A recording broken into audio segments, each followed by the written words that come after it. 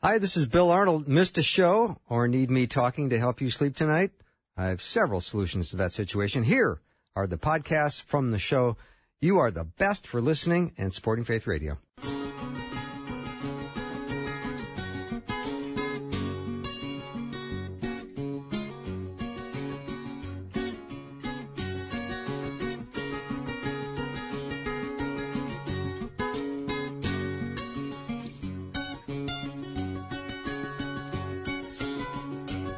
And a warm welcome to the afternoon show. I'm Bill Arnold. And have you ever thought of yourself as an underdog? Or maybe you know you're an underdog, or you've lived a life feeling like an underdog. We're going to talk about that today with Dr. Rhee. We're going to discuss the story of David and Goliath out of 1 Samuel. It's going to be a wonderful hour. Rebecca is a Hebrew scholar. She has quite a resume. I won't go into it as often as I would like to, because she's a regular guest, and if you've heard her before, you know how bright and intelligent and winsome, and her ability to communicate is spectacular. So welcome back to the show, Rebecca. Oh, thank you. I said before, and I'll say it again, it feels like coming home. It kind of does. It's just getting a cup of tea with a friend and sitting there and chatting about the most important things in the world. So I always look forward to having you on. So underdog, that's a big topic today, and I know it's going to be a fantastic hour. Yes, so the story is fantastic. And it has a lot to give us. And everybody knows. I mean, when you say the word underdog, everybody thinks of Goliath, and even people who don't read the Bible know David and Goliath. Oh, absolutely. So they are familiar with the size difference, but I don't know if they fully understand the spiritual meaning behind the story. And I know that we'll touch on that today. Yes, that's what we're going to get into. So my question today as we start out was, have you ever felt outgunned by your circumstances? Yes. Like there's opposition all around you. And that could be financial, medical, emotional, relational, spiritual, whatever kind of opposition is all around you, that you're just not equipped to meet it. And my question today is, what is God looking for in us when we are the clear underdog in one of life's battles? And to answer that question, I wanted to go to David and Goliath. As I said before, it's one of the most famous underdog battle stories. And before we jump into the story, which is found in 1 Samuel 17, I just wanted to provide a bit of a context from a few chapters earlier.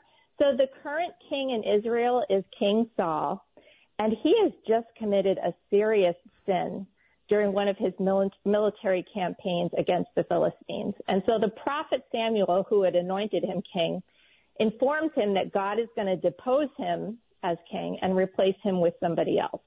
And Samuel says, "The Lord has sought out for himself a man after his own heart, and the Lord has appointed him as ruler over his people."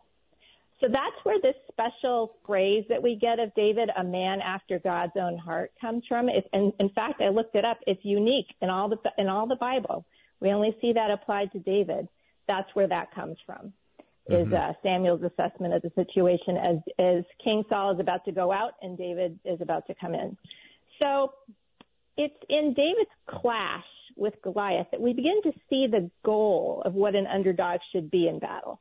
And it's to go after God's own heart, as David does in this story. And that's not necessarily the first thing you think of, like, oh, I'm the underdog, I got to go after God's own heart. So we're going to pick that apart a little bit and see what that actually means. And there are three lessons in particular that I want to learn from David as we watch what he says and does. And this is really our first glimpse of him as a character, as a person of destiny in the Bible.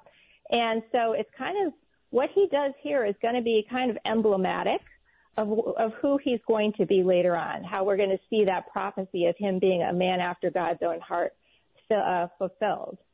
So what I want to do right now is read for you a very abridged version of the story because it's a very long story. And I would suggest you just sort of sit back, unless you're in the car, of course, but listen, just sort of sit back, enjoy it, and listen, because it would be kind of hard to follow me because I'm skipping some little parts here and there that are not integral to our discussion today. So should I go ahead and plunge in? Yes, and what version are you going to be reading from? The New American Standard. New American Standard. Okay. Thank you, Dr. Rebecca Rhee, as she reads from 1 Samuel. We're going to go to chapter 16 or 17? 17, chapter 17. Okay. Yep. So here I go, starting with verse 3. And the Philistines stood on the mountain on one side, while Israel stood on the mountain on the other side with the valley between them. Then a champion came out from the armies of the Philistines named Goliath, whose height was 6 cubits and a span. And he had a bronze helmet on his head, scale armor, and he also had bronze greaves on his legs and a bronze javelin slung between his shoulders. And the shaft of his spear was like a weaver's beam, and the head of his spear weighed 600 shekels of iron. His shield carrier also walked before him. And he stood and shouted to the ranks of Israel, Am I not the Philistine, and you servants of Saul? Choose a man for yourselves, and let him come down to me. If he is able to kill me, then we will become your servants. But if I prevail and kill him, then you shall become our servants and serve us. Again, the Philistine said, I defy the ranks of Israel this day. Give me a man that we may fight together. Now David was the son of Jesse, and he had 8 sons. And David was the youngest. Now the 3 oldest followed Saul. But David went back and forth from Saul to tend his father's flock at Bethlehem. Then Jesse said to David his son, Take now for your brother this roasted grain and these 10 loaves, and run to the camp to your brothers, and look into the welfare of your brothers, and bring back news of them. So David arose early in the morning and took the supplies, and went as Jesse had commanded him. Then David ran to the battle line in order to greet his brothers. And he was talking with them. Behold, Goliath was coming up from the army of the Philistines, and he spoke these same words, and David heard them. When all of the men of Israel saw the man, they fled from him and were greatly afraid. And the men of Israel said, Have you seen this man? Surely he is coming up to defy Israel. And it will be that the king will enrich the man who kills him, and will give him his daughter, and make his father's house free in Israel. Then David spoke to the men, saying, What will be done for the man who kills this Philistine and takes away the reproach from Israel? For who is this uncircumcised Philistine that he should taunt the armies of the living God? And the people answered, Thus it will be done for the man who kills him. Now Eliab, his oldest brother, heard when he spoke to the men, and Eliab's anger burned against David, and he said, Why have you come down? And with whom have you left those few sheep in the wilderness? I know your insolence and the wickedness of your heart, for you have come down in order to see the battle. But David said, What have I done now? Was it not just a question? When the words which David spoke were heard, they told them to Saul, and he sent for him. And David said to Saul, Let no man's heart fail on account of him. Your servant will go out and fight this Philistine. Then Saul said to David, You are not able to go against this Philistine, for you are but a youth, while he has been a warrior from his youth. But David said to Saul, Your servant was tending his father's sheep. When a lion or a bear came and took a lamb from the flock, I went after him and rescued it from his mouth. And when he rose up against me, I struck him and killed him. Your servant has killed both the lion and the bear, and this uncircumcised Philistine will be like one of them, since he has taunted the armies of the living God. And David said, The Lord who delivered me from the paw of the lion and from the paw of the bear, he will deliver me from the hand of this Philistine. And Saul said to David, Go, and may the Lord be with you. Then Saul clothed David with his garments, and he clothed him with armor. And David tried to walk. David said to Saul, I cannot go with these, for I have not tested them. And David took them off. And he took his stick in his hand and chose for himself 5 smooth stones from the brook, and put them in the shepherd's bag which he had. And his sling was in his hand, and he approached the Philistine. And the Philistine said to David, Am I a dog that you come at me with sticks?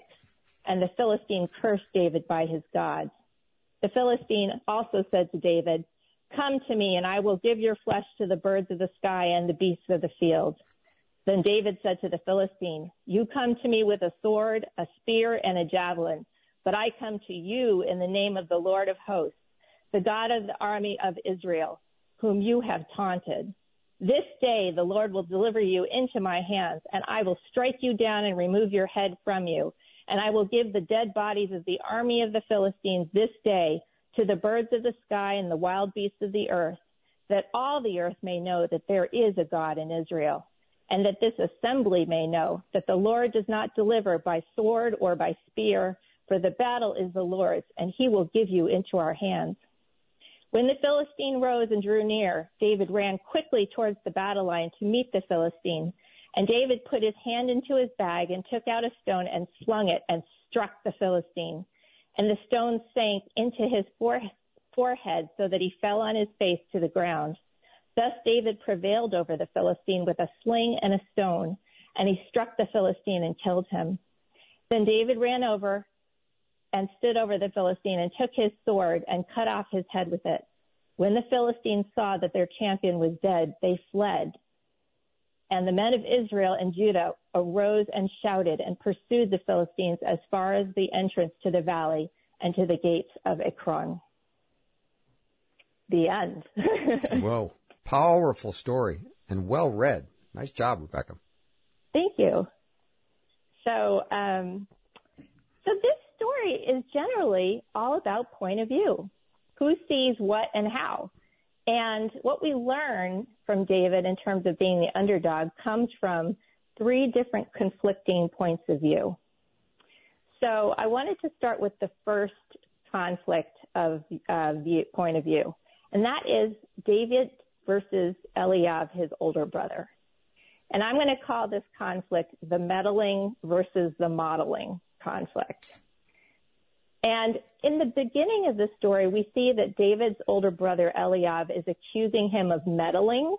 You just want to be a big man like the rest of us. You want to be a soldier of Israel. And he actually says, I know the insolence and wickedness of your heart, for you have come down to see the battle. Strong words. He has no patience for David at this point. But as the story moves forward, we learn that David is not so much meddling as modeling what it looks like to go after God's glory, to have a keen sense of God's honor and any offense against that honor. So the first words out of David's mouth in the whole Bible include, who is this uncircumcised Philistine that he should taunt the armies of the living God? And one thing to know about when you read Hebrew Bible stories is the first words out of someone's mouth are very important. They're often emblematic of who that person's going to be in their life over the course of, their story. So right away we can see that David is taking offense on God's behalf with what Goliath has been doing. Can I interrupt? Because I would love more explanation on that last point. I find that fascinating, and I've never heard that before. The first words out of a person's mouth is sort of setting them up for the, how did you say that? Emblematic for who they might be in the rest of their life. Emblematic. That's not a word I've used in the last 4 or 5 years. Okay.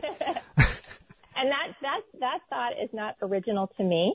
That comes from a scholar named Robert Alter, and he wrote a wonderful book called The Art of Biblical Narrative. Okay. And that's his idea. I don't want to take credit for that. But he talks about first speech is very important.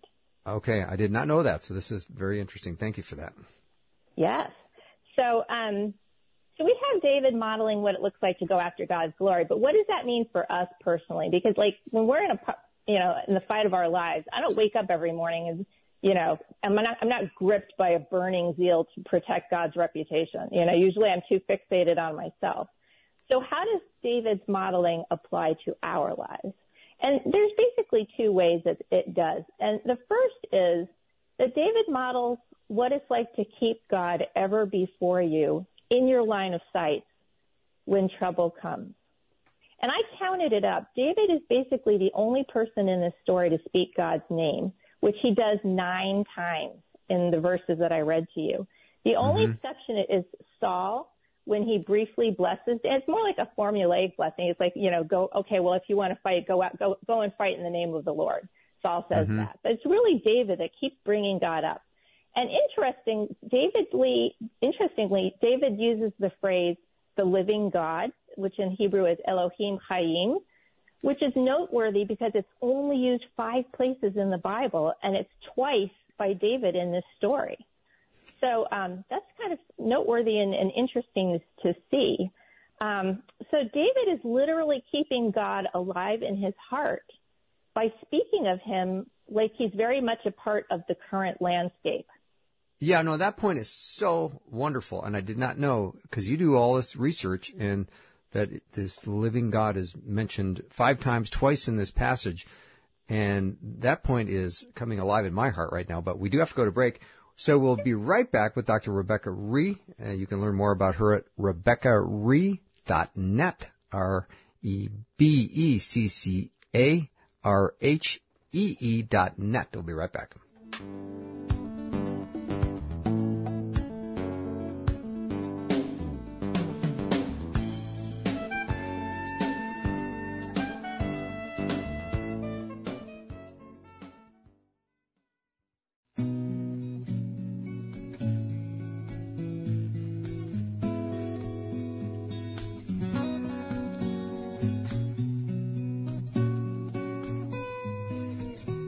We are talking about the underdog today with Dr. Rebecca Rhee. We're in 1 Samuel 17, and Rebecca, right before the break, you were talking about the significance of the living God being only in Scripture 5 times, twice in this chapter, and that left a big impression on me. So thank you for pointing that out. You do the kind of research that not many do, so appreciate that.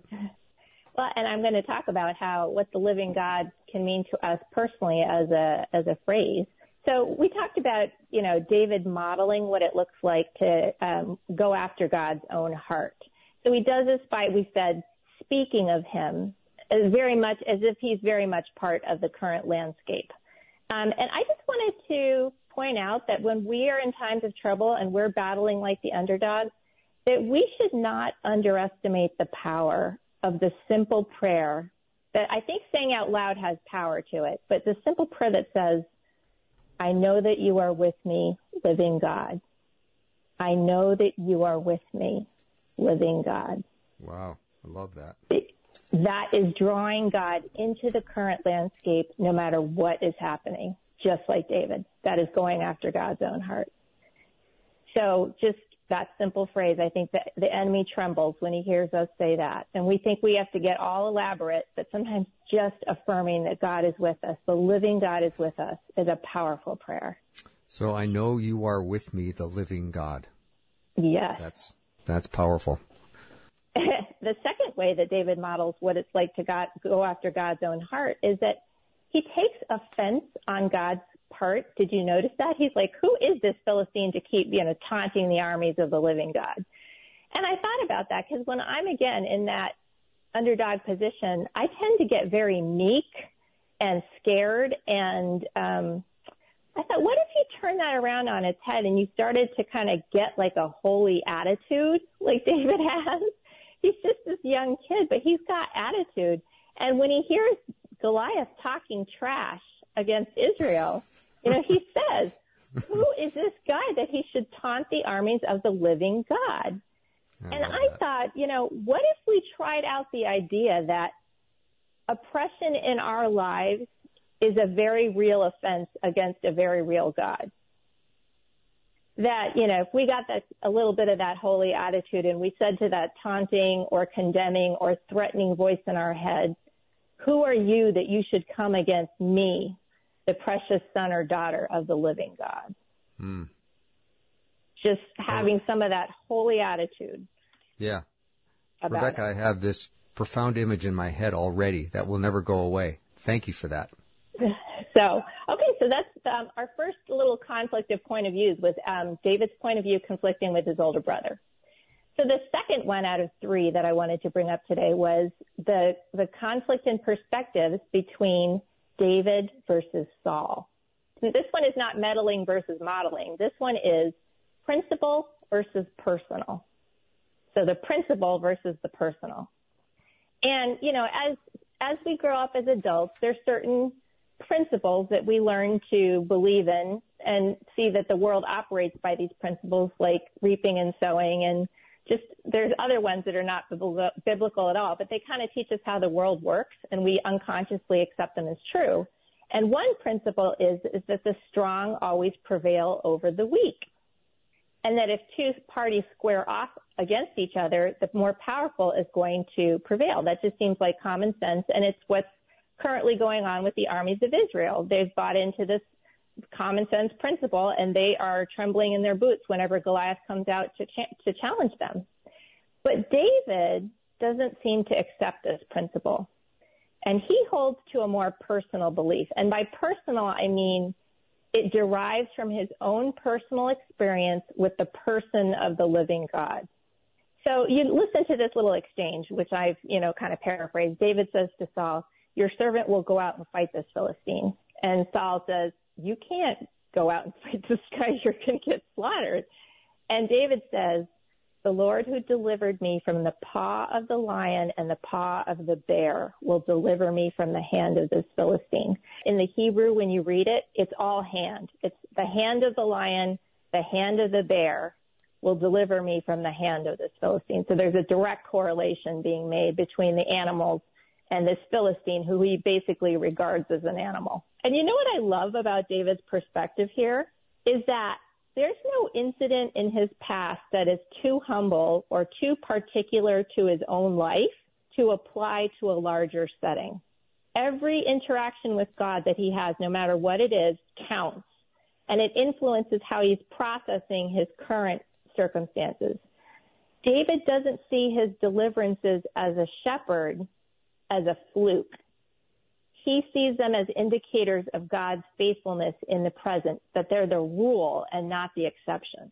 And I thought to myself, how many times do we experience deliverance or intervention from God, but then later on down the line when something comes up, we think that that doesn't apply somehow to our current situation?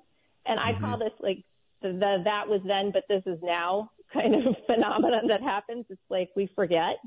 And we're not as quick to draw from our own personal experiences with God and remember them in the current moment. It's just like us, isn't it?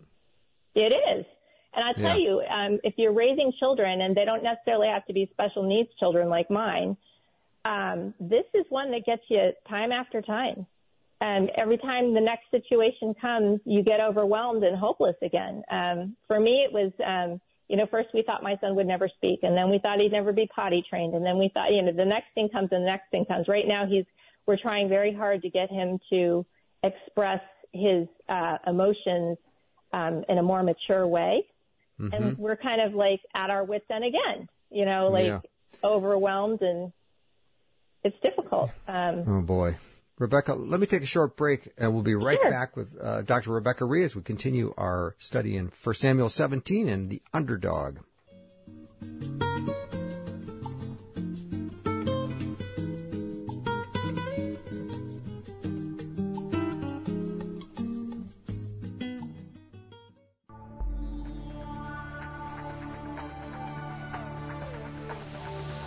It's the afternoon show with Bill Arnold. Prime time, drive time. Let's get it started. Jump in your car. What's for dinner? It's the afternoon show with Bill Arnold. All right, that's what I call in radio really horrible timing. And I'm back with some humility and asking my guest, Rebecca Rhee, for some forgiveness. You were telling me some very sensitive, tender things about your challenging son with your parenting, and I had to cut you off because I had to go to break, and it was a hard break, so I had no option. So I apologize, and I would love for you to continue the rest of that story. Well, actually, that was about what I wanted to say, which was for all parents, that whenever we hit the next developmental pothole in their existence, we tend to have that, well, that was then, God, that was then with God. This is now. Are we going to, is God going to deliver us through this one too? So that, So that leads into my other point that I wanted to make about privileging our personal experiences with God versus personal experiences with God versus a common sense principle in the world, which is when it comes to David getting out right before the battle, Saul puts his armor on him, and David tries to walk in it and basically can't. And so he says, I can't use this. So he takes it off, and he goes for the stuff that he knows. He takes his shepherd's stick and 5 smooth stones. And he says, this is what he's going to do. He's going to head out to face the impossible enemy with these tools. And I think that when we are caught in a formidable challenge, we often try to be somebody that we're not. We think we need that fancy armor. We need the perfect education, the perfect speech, the perfect finances, the perfect reputation. We need X-ray vision into the situation, and we need all the self-confidence to win the battle. When the reality is, we would do so much better if we could lay all those things aside and trust that God's already prepared us just as we are, that we have what we need with our slingshot and our stones. Mm-hmm. I've mentioned this before on the show that when my son was first diagnosed with autism and we really started intensive therapy he was a toddler, somewhere between 16 months and age 2. I had gotten a doctorate in biblical studies, and I told the Lord, why did you immerse me in all this, early childhood developmental therapy and stuff? You did not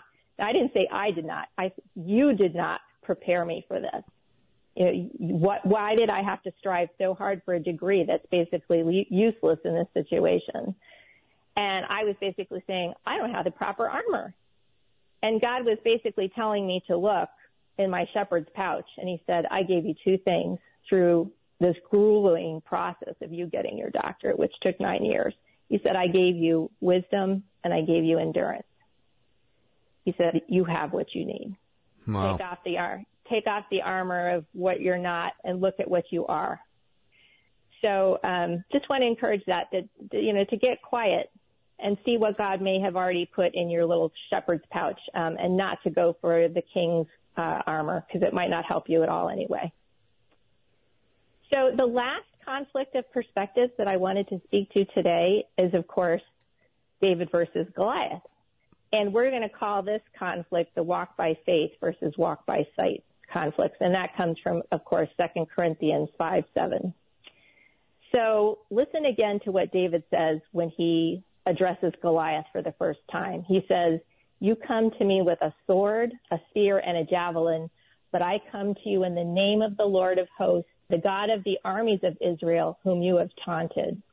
So David is pitting the very visible advantage that Goliath brings to the battle against the invisible name of the Lord, who David believes controls the outcome and whom Goliath has deeply offended.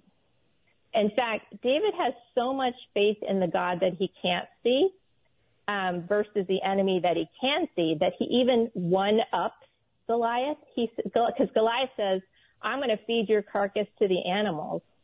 And David responds, not only I'm going to feed your carcass to the animals, but guess what? I'm going to feed the dead bodies of all of the army of the Philistines to the birds of the sky and the beasts of the field, that the earth may know that there is a God in Israel. So he's basically saying, not only are you going to be divinely slaughtered, but your whole army is going to be divinely slaughtered as well. No, them were some fighting words. Them were some fighting words, but that was the level of David's confidence in the walking by faith and not by sight. And I wanted to give that's a very grandiose picture. And of course, we're starting to see David the poet in this, David the orator, David the one who one day will say, Absalom, my son, or how the mighty have fallen. We're just seeing this speech come out of David. And so to bring it down to our level, I wanted to offer a personal illustration of what it's like to speak out this, I'm going to privilege walk by faith rather than walk by sight.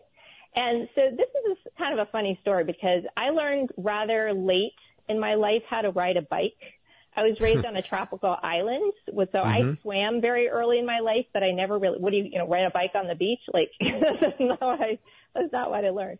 So in my early 30s, we were living across the street from a church that had a nice parking lot that could be used when church wasn't in session. So my husband bought me like a little inexpensive, learner's bike, and he was the one to teach me. But I did not have the instincts for riding a bike, and I wanted to go slow and be cautious because I was kind of scared. But as you know, anybody who rides a bike knows the slower you go, the less balance you have, right? It's the opposite. You need to go faster in order to maintain your balance. And so when I was, getting really wobbly, my husband would call out, keep pedaling, keep pedaling. And he would kind of run alongside me, keep pedaling, keep pedaling.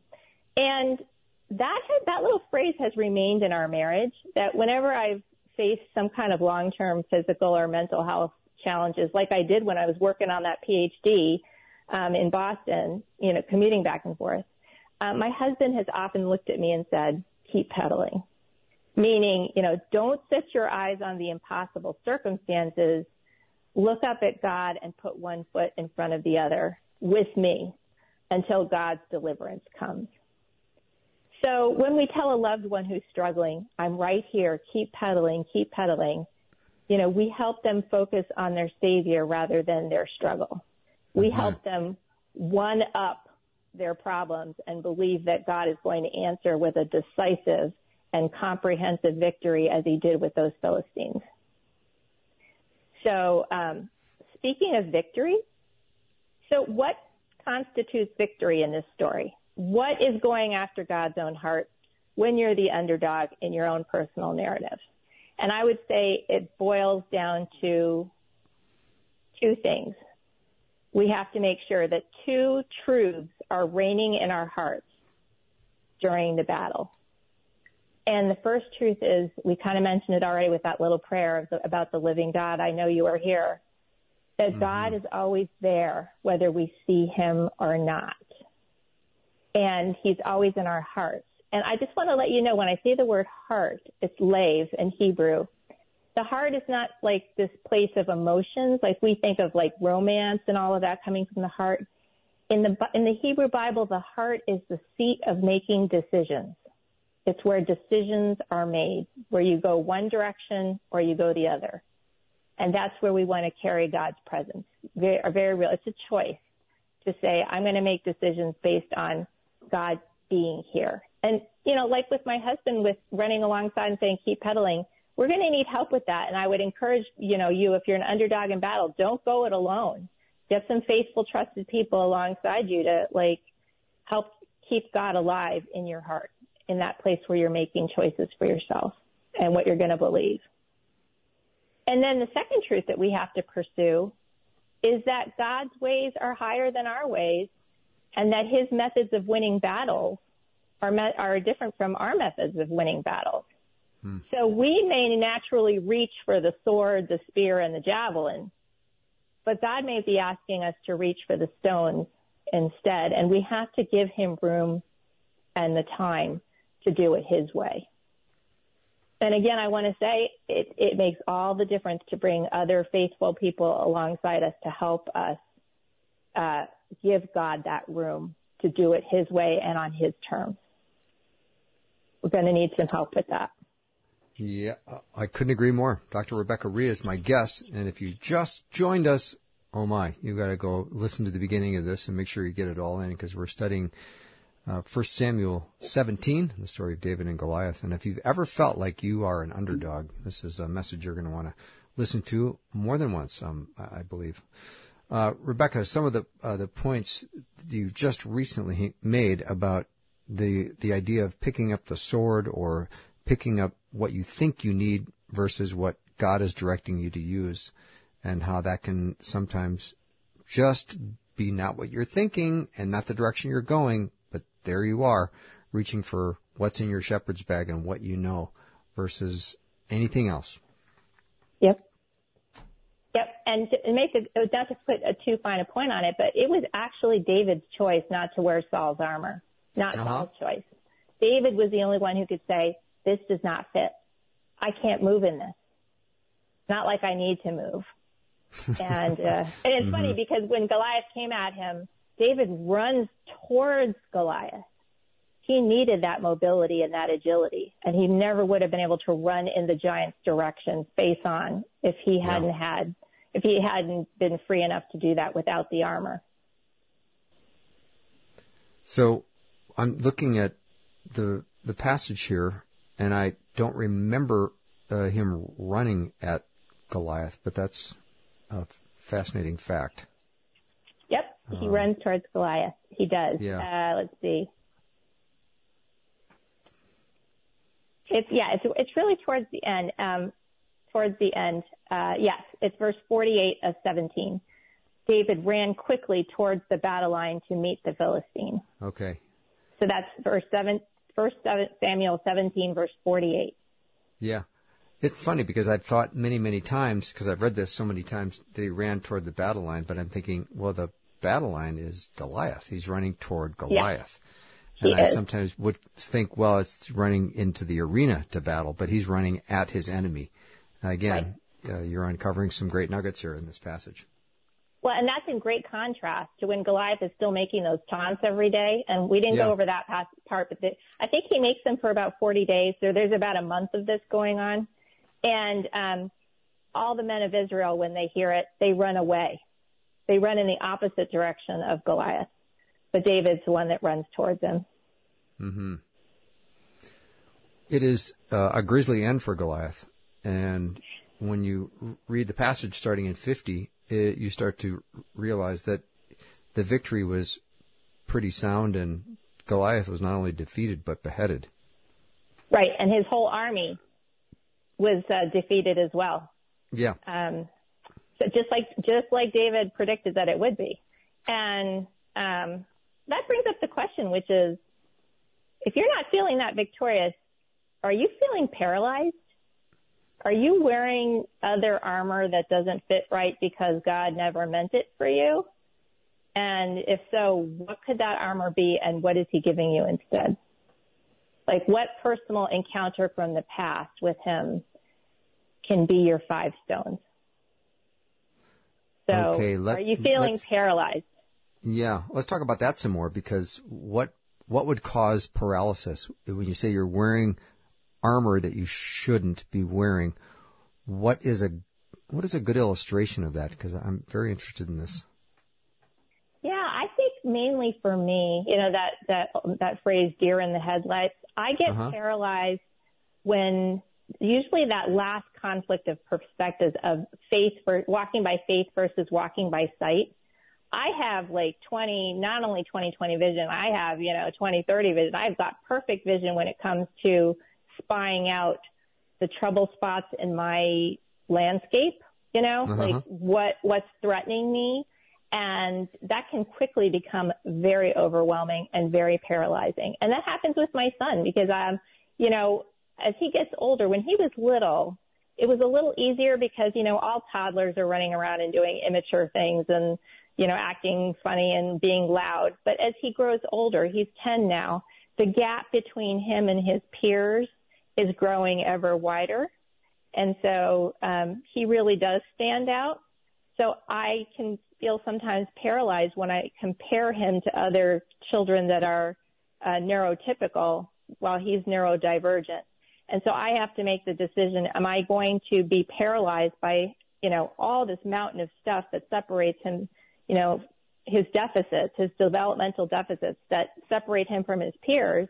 Or am I going to look at how far he's come in his own life, how far God has brought him? Like the fact that he can even speak a few words when we thought he would never even speak. Some of the things I was bringing up earlier in the show that we thought would never happen, that have happened. So that would be a personal experience to bring into the next David, the underdog story, which is, okay, there's going to be we're never going to run out of underdog fights in our life. I hate to say, this side of heaven, we're going to see them again and again. And that's why Jesus kept saying, let not your hearts be troubled. Believe in me. I give you peace, not as the world gives. I mean, Jesus looked like the ultimate underdog. He didn't, he went to the cross, I guess, without any armor on him. In fact, you could say he kept peeling back his power at the very end, just as he was about to do his greatest victory and the thing for which he had come, he was peeling off layer after layer of any armor or power that he had. Mm-hmm. Rebecca, you just mentioned John 14:27, a verse I love. Peace is what I leave with you. It is my own peace I give you. I always think he's got this private stash of peace that only he has, that he gives us. And who doesn't want that? Right. But it has to be on his terms. And Absolutely. sometimes we have to struggle a little bit to get to the place where we're willing to accept that it's probably better to grasp the bull by the horns and struggle with coming to terms with his terms rather than doing it ourselves. Mm-hmm. All right, let me take a little break. Dr. Rebecca Rhee is my guest. And if you are just joining us, you're stepping into an amazing teaching on 1 Samuel 17, the story of David and Goliath. And if you missed any of it, I always encourage you to go to the website, myfaithradio.com, and check out the podcast. We'll be right back with Dr. Rebecca Rhee. You can learn more about her at RebeccaRhee.net. She spells her last name R-H-E-E, RebeccaRhee.net. Be right back.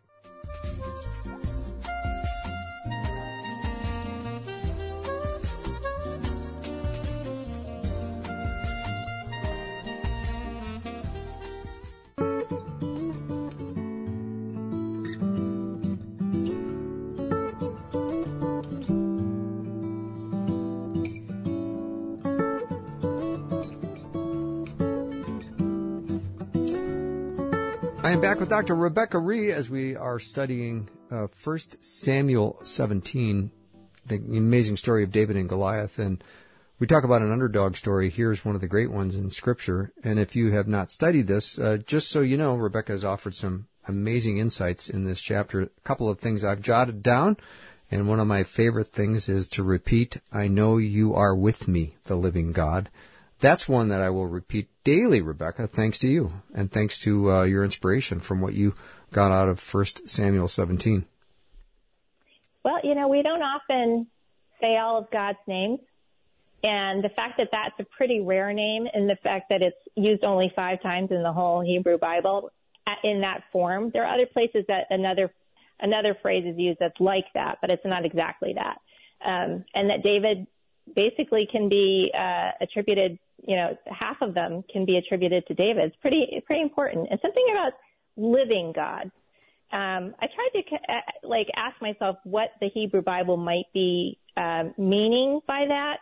I read one commentator who said, trying to oppose the idea with a very living God versus, an inert idol who's not alive, who's, can't respond to your prayers versus the living God. But that's true, but I don't think that captures the whole of it, and I'm not sure I've been able to come up with an answer, except that it kind of leaves the top off of, the vessel, and you got to, there's a lot can be poured into that, and a lot can be poured out. It's kind of inexhaustible when you say the living God, but it just reminds you that He's very much present in your current circumstances, whether you feel Him or not. And again, it's a very powerful prayer. I think one of the ways we get paralyzed when we're in an underdog situation is our tongues get really tied. And we might be feeling pressure to pray out all these elaborate prayers that touch on every point and, our warfare prayers, when actually, David makes some pointed statements, but in this story, he's not, going on and on and on. He just makes some very pointed statements, which he, refers to more than once, which is, you keep taunting the armies of the living God and you're going to pay for it. And he says that more than once. So I think sometimes just affirming those truths is about what we can handle, and it's exactly what's needed. I know you're with me, living God. Mm-hmm. And Rebecca, God has certainly equipped us, all of us, to do His work. And sometimes all we have to do is be aware and be prepared to use what God has given us. Because David, although he took 5 smooth stones from the brook, he knew how to use that sling, didn't he? He did. And again, he had to be set free from the things that, would have been the obvious choices to arm himself with. He had to get out of that king's armor first. And I know for myself, I often expect myself to be like prescient, kind of when I'm running into a situation that where I'm the underdog, especially when it comes to like figuring out the mystery of whatever my son's going through at the moment. I often feel like I have to, I said it before, have some kind of special X-ray vision into the situation. Mm-hmm. And I think as Christians, we can often become guilty of that because sometimes God does privilege us with sort of, I don't want to say like X-ray vision, but he often lets us see to the heart of things. If we pray, if we show that we're committed enough in prayer, he'll often say, this is what the heart of the matter is. Pray into this. And so we can sometimes get confused and think we have to always have X-ray vision into a situation in order to overcome it.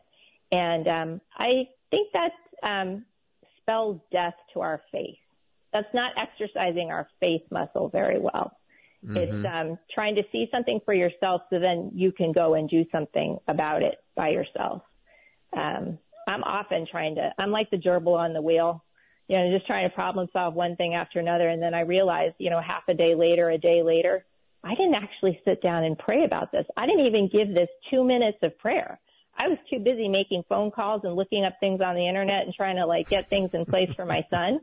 I didn't actually pray about this yet. I didn't bring this up to the living God and say, wow, what are your smooth stones here? Because David didn't bring the stones. He didn't know there was a brook there, but there is a brook there. And it has what he needs. What he needs. That's so amazing. It's in verse 45, but David said to the Philistine, "You come to me with a sword, a spear, and a saber, but I come to you in the name of the Lord of armies, the God of the armies of Israel, whom you have defied. This day the Lord will hand you over to me, and I will strike you and remove your head from you." I love that attitude. Yes. That's definitely that copying that holy attitude of how dare you. Yeah. And I'll give you a very personal example of this, and it's not the most shining example of my life, but I'll share with you anyway. So I was, for one reason or another, it's a long story, but I was struggling having to drive this certain route on the highway where there's a left-hand exit onto this big bridge. And I don't like driving on the highway. 40 miles an hour is plenty of fast for me. I don't like to get up there. And of course, it being a left-hand exit that goes right onto this huge bridge was very scary for me. And I had to do it one day, and I was driving. And as I was driving, I could hear this voice, and it was very loud in my head saying, "Oh, well, you're just going to die, and you're just going to, drive right into the divider, and your son is going to be without, his mother, and all this bad stuff is going to happen to you. You're going to die. You're going to die. You're going to die." And I was having panic attacks practically as I was getting closer and closer to this bridge. And then all of a sudden, something turned inside of me, and I got really offended. And let's just say I started speaking back wait a minute, who are you to tell me? You don't get to decide life or death for me. You don't get to decide.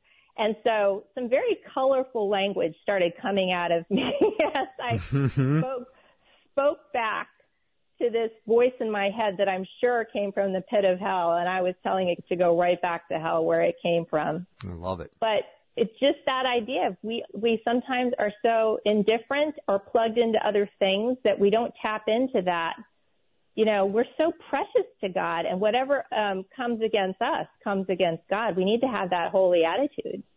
And just like David was like, I'm a precious little shepherd. His older brother is trying to put him down. You're just a shepherd. Who did you leave those few sheep with and come here? But David's saying, I'm a precious instrument of God. Look how he delivered me, and he's going to deliver me again. So good. The teaching is amazing. Thank you so much, Rebecca, for being on the show. Always great to have you on. Thank you. Like coming home. You bet. Dr. Rebecca Rhee has been my guest. You can learn more about her at RebeccaRhee.net. She spells her last name R-H-E-E. We'll take a short break, and we'll be right back.